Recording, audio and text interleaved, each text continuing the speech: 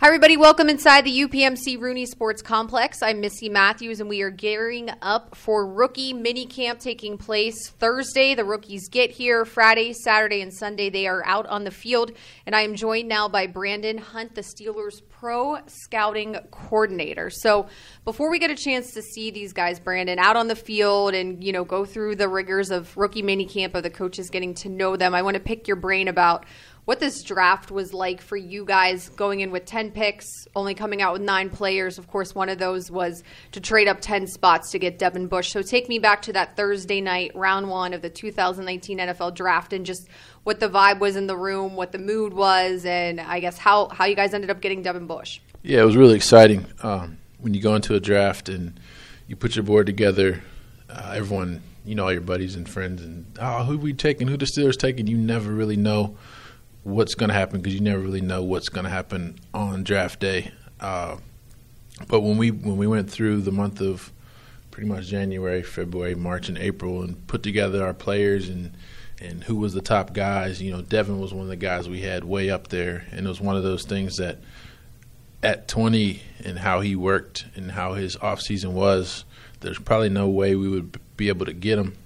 So it was really exciting to have had the opportunity to see a guy, in our opinion, who was potentially falling. And when it got to a point where we thought that we would have a chance to go get him and not mortgage our whole future, but still be able to still have a chance to get 8 more football players, we took advantage of that opportunity. And it was obviously really exciting in the room. We never, ever panic in there. There's never any moments, but it was exciting. Obviously, it got quiet because, the phones start ringing and, the energy kind of changes, but there's never any panic. And when we had a chance to get to 10, I believe we traded with Denver. We moved into that spot.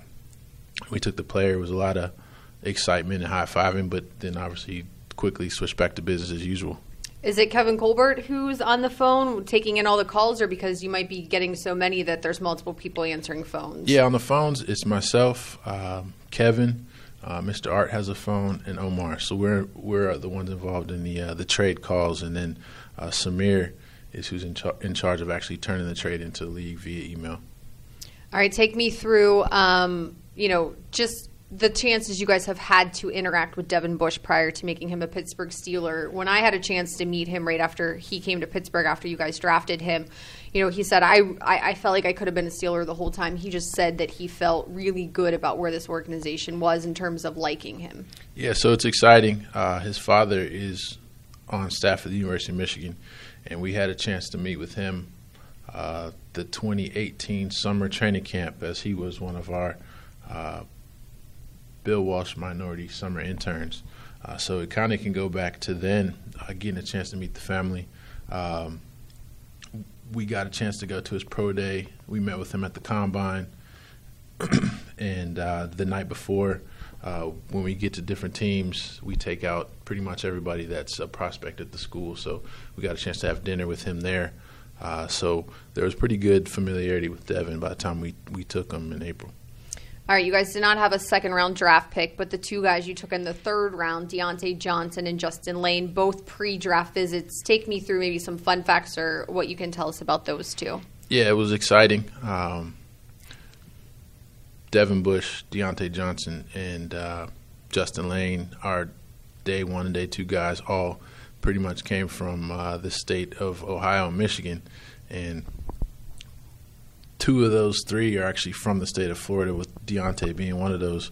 And he's one of the guys that follows up in the lineage of great MAC players, and hopefully he becomes the next really good MAC wideout. We think he's capable of doing a whole bunch of things, playing inside, playing outside, and helping us out on special teams. But he's a football lover that we're excited to get. Justin Lane is a big outside corner we're excited about.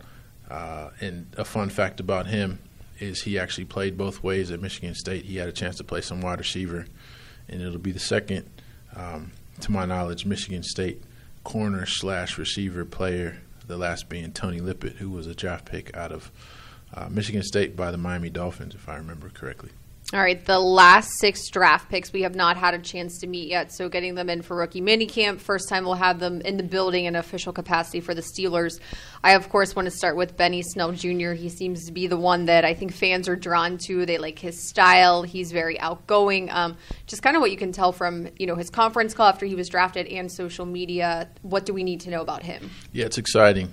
Benny Snell is an energy bringer. We're excited to have a chance to get him in here.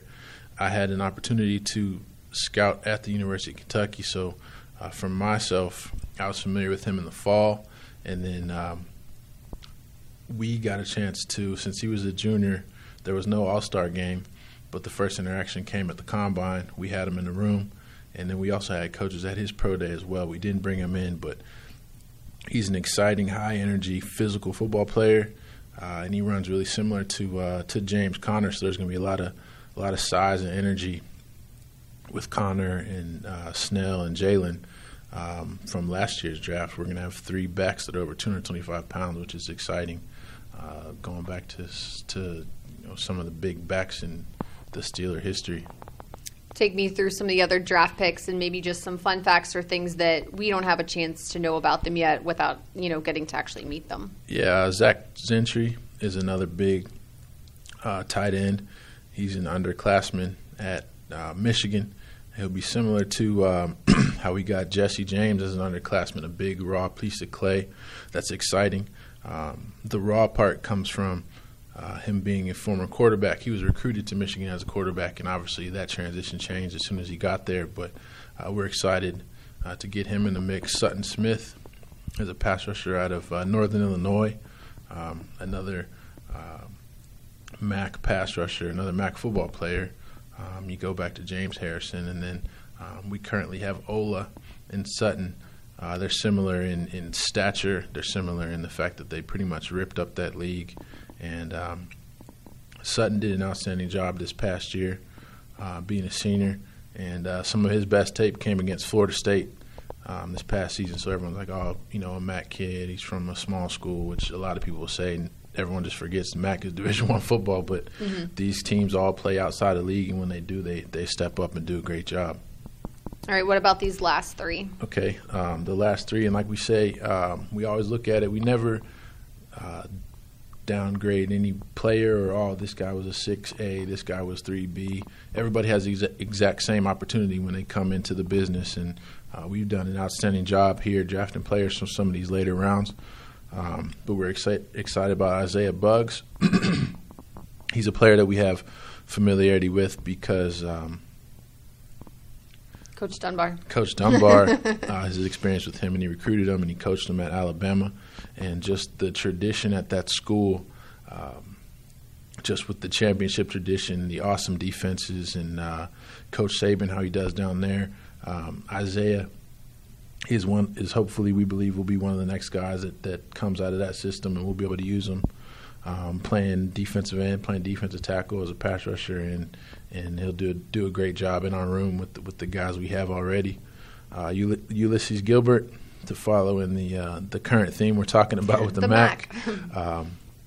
It's pretty cool. Akron linebacker. There was a former Akron linebacker a couple of drafts back, Jatavius Brown. He was looked at as a quote-unquote undersized backer, but he had an outstanding career there, and he was a non-combine guy that we brought in on the visit. He blew up his pro day and got drafted. He kind of took this kid under his wing, and when he went into the school, they let you know that this kid is going to be just like that guy, and sure enough, he did. He had a highly productive senior season. He had a good off season. He did a good job at his pro day, which we attended, and we brought him in on a pre-draft visit, and he was there for our taking, so we were excited about him with our third sixth-round pick. And then the last but not least, Derwin Gray is an exciting player, starting left tackle at the University of Maryland. We had experience. Obviously, we went to his fall visit. He did not play in any All-Star games.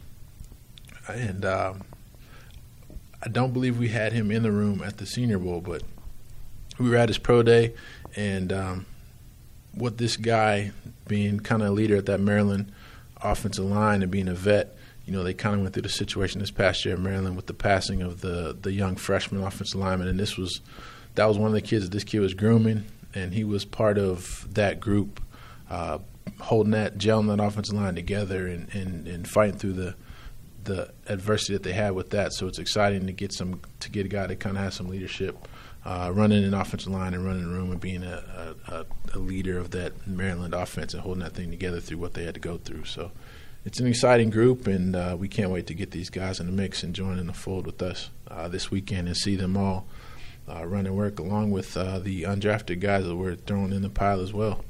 All right, and lastly, I guess just what is rookie minicamp in terms of what you guys need to do to see from them on the field? It's just rookies, the undrafted guys, also some tryout guys before they even get mixed in with the OTAs. Yeah, obviously we went through the spring, we went through the fall, and we saw these guys on tape, and then you go through the spring, you see them work out, and then all of a sudden they get out here and we're going to put helmets on them and have them just go. And the exciting thing right now is it's rookies only plus players that are eligible to go this weekend. So we've been trying to compile a roster to be able to function in practice, but it's all going to be these young guys going together. And we'd love to sit out here and say that we just drafted 9 Pro Bowlers and 9 Hall of Famers. But that's one thing you're definitely not going to see this weekend. The main thing we want to see is we want to see shape. We want to see competitiveness. We want to see how they respond to a new environment. We want to see how they're going to interact in adverse situations, because it's not going to be as clean as some of the situations they're in college, and just see how they react and respond to coaching. We want to see who's going to step up, who's going to potentially have the wide eye look.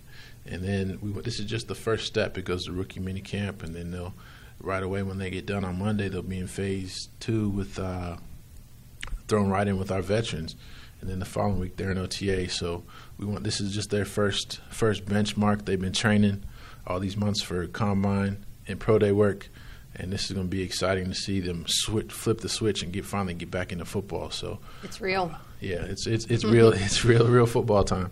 All right, Brandon, thank you so much for your time. No problem.